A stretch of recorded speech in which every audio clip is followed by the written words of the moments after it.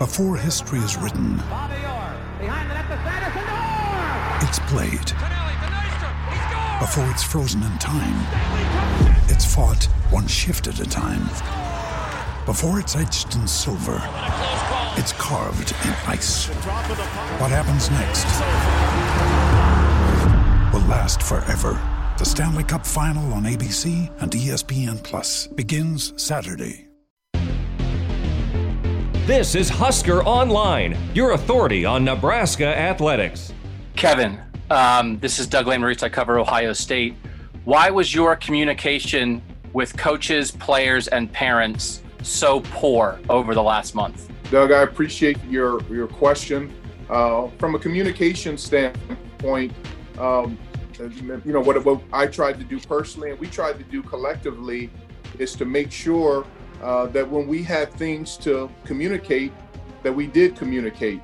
And again, I mean, one of the easy things to do is to be able to turn around and look back and say, what was poor, what was good. Again, as I said a couple minutes ago, we're in an environment right now where I know me personally, I wake up every day trying to be as positive as I possibly can, to do the best I possibly can for as many people that I can touch.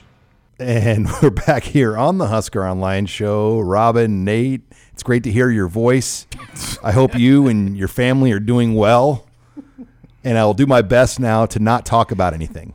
That's Kevin Warren in a nutshell. You summed up that press conference very well. Yeah, pretty much. I know from now on, whenever I refer to Kevin Warren, I'm just going to say, Kevin. Yeah, Kevin. Kevin! The Home Alone Kevin. Yeah. But, man, what a train wreck of a start for Kevin Warren. You can say whatever you want to say. I've been privy to some inside knowledge of what's going on. It has not been pretty behind the scenes for Kevin Warren, and he tried to keep a straight face up there. But this is a guy that frickin' went on and said on August 19th, this decision will not be revisited.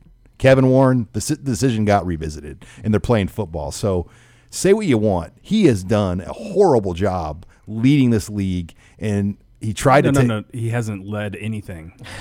He hasn't. And everyone's going to blame someone else. He's going to blame the presidents for pressuring him. The presidents are going to say Kevin Warren misled him. But the bottom line is the ADs and the medical people that they work with should have had the strongest voice in all this. Mm-hmm. Someone still needs to convince me why presidents who have no day-to-day interaction with the athletic department should have any involvement in this, should have any, the say they did in this decision. It should have been an AD decision from the start, and they had a plan in place, and Kevin Warren did what he did and got us in this mess. Yeah, I mean, you can blame everybody you want, but the reality is that Kevin Warren's job is to be the face of this decision. That is literally what he is there to do, is to, quote-unquote, lead the Big Ten Conference, and he has done, as Nate said, anything but since the day he took over. And, right or wrong, if he gets the lion's share of the blame, it doesn't matter. I mean, that's what comes with the territory of that position. And when you make decisions of the magnitude that he has, regardless of who's also inputting on those decisions, you better be ready to deal with the consequences, and Kevin Warren was not.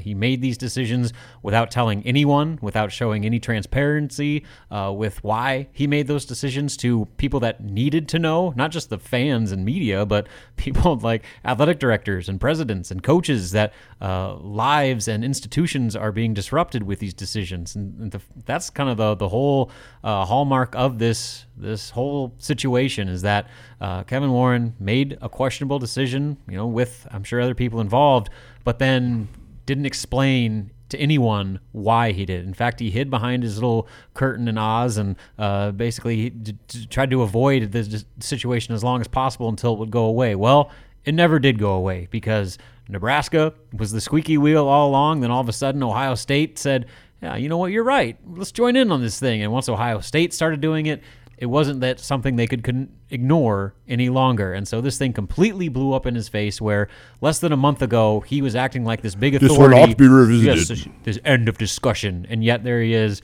tail between his legs, going back and having fall football again. Well, it's great to hear your voice, by the way, Robin.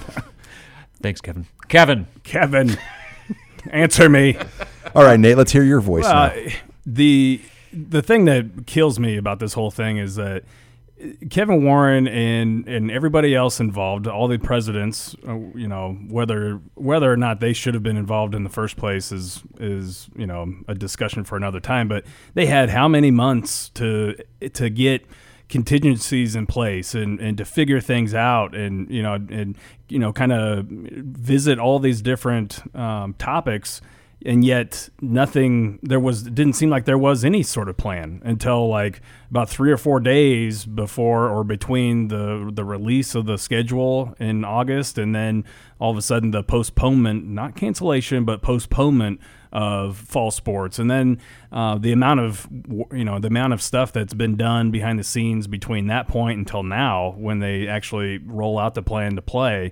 I mean, it makes you wonder what the heck has been going on, who is leading the show or kind of pushing the buttons or pulling the strings or whatever. But the frustrating thing about it is if you're the head football coach of a program in the Big Ten, and you're one of the last people, within the inner circle to actually find out what's happening, that's got to be absolutely maddening. And I feel bad for the coaches and players to be in that position.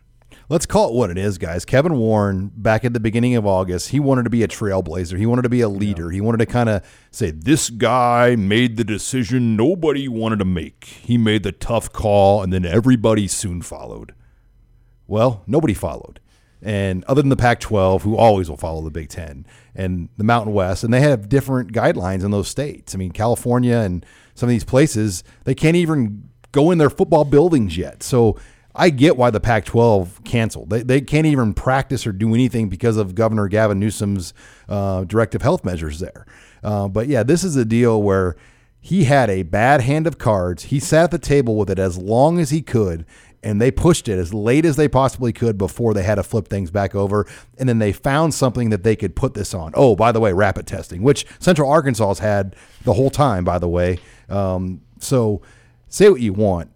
They were forced into this because they made a bad decision. And I don't care what anyone says.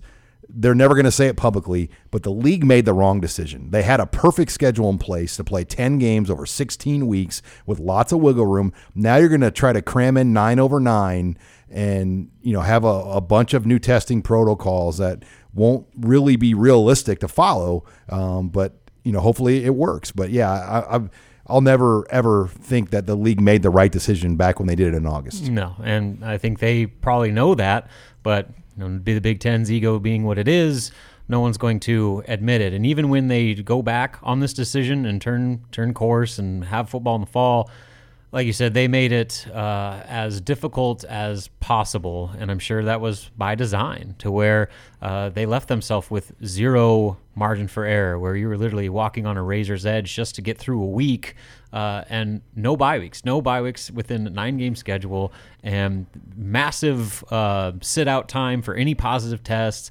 and all this stuff that is going to make it so hard for a team just to be able to field a roster, especially teams that don't have the luxury of a 150-man roster like Nebraska does. I mean, there's programs within this conference that just don't have the resources Nebraska does. So while they might be able to get through, there's going to be some that just can't. And so it seems like they're setting themselves up for, fine, you want to have football?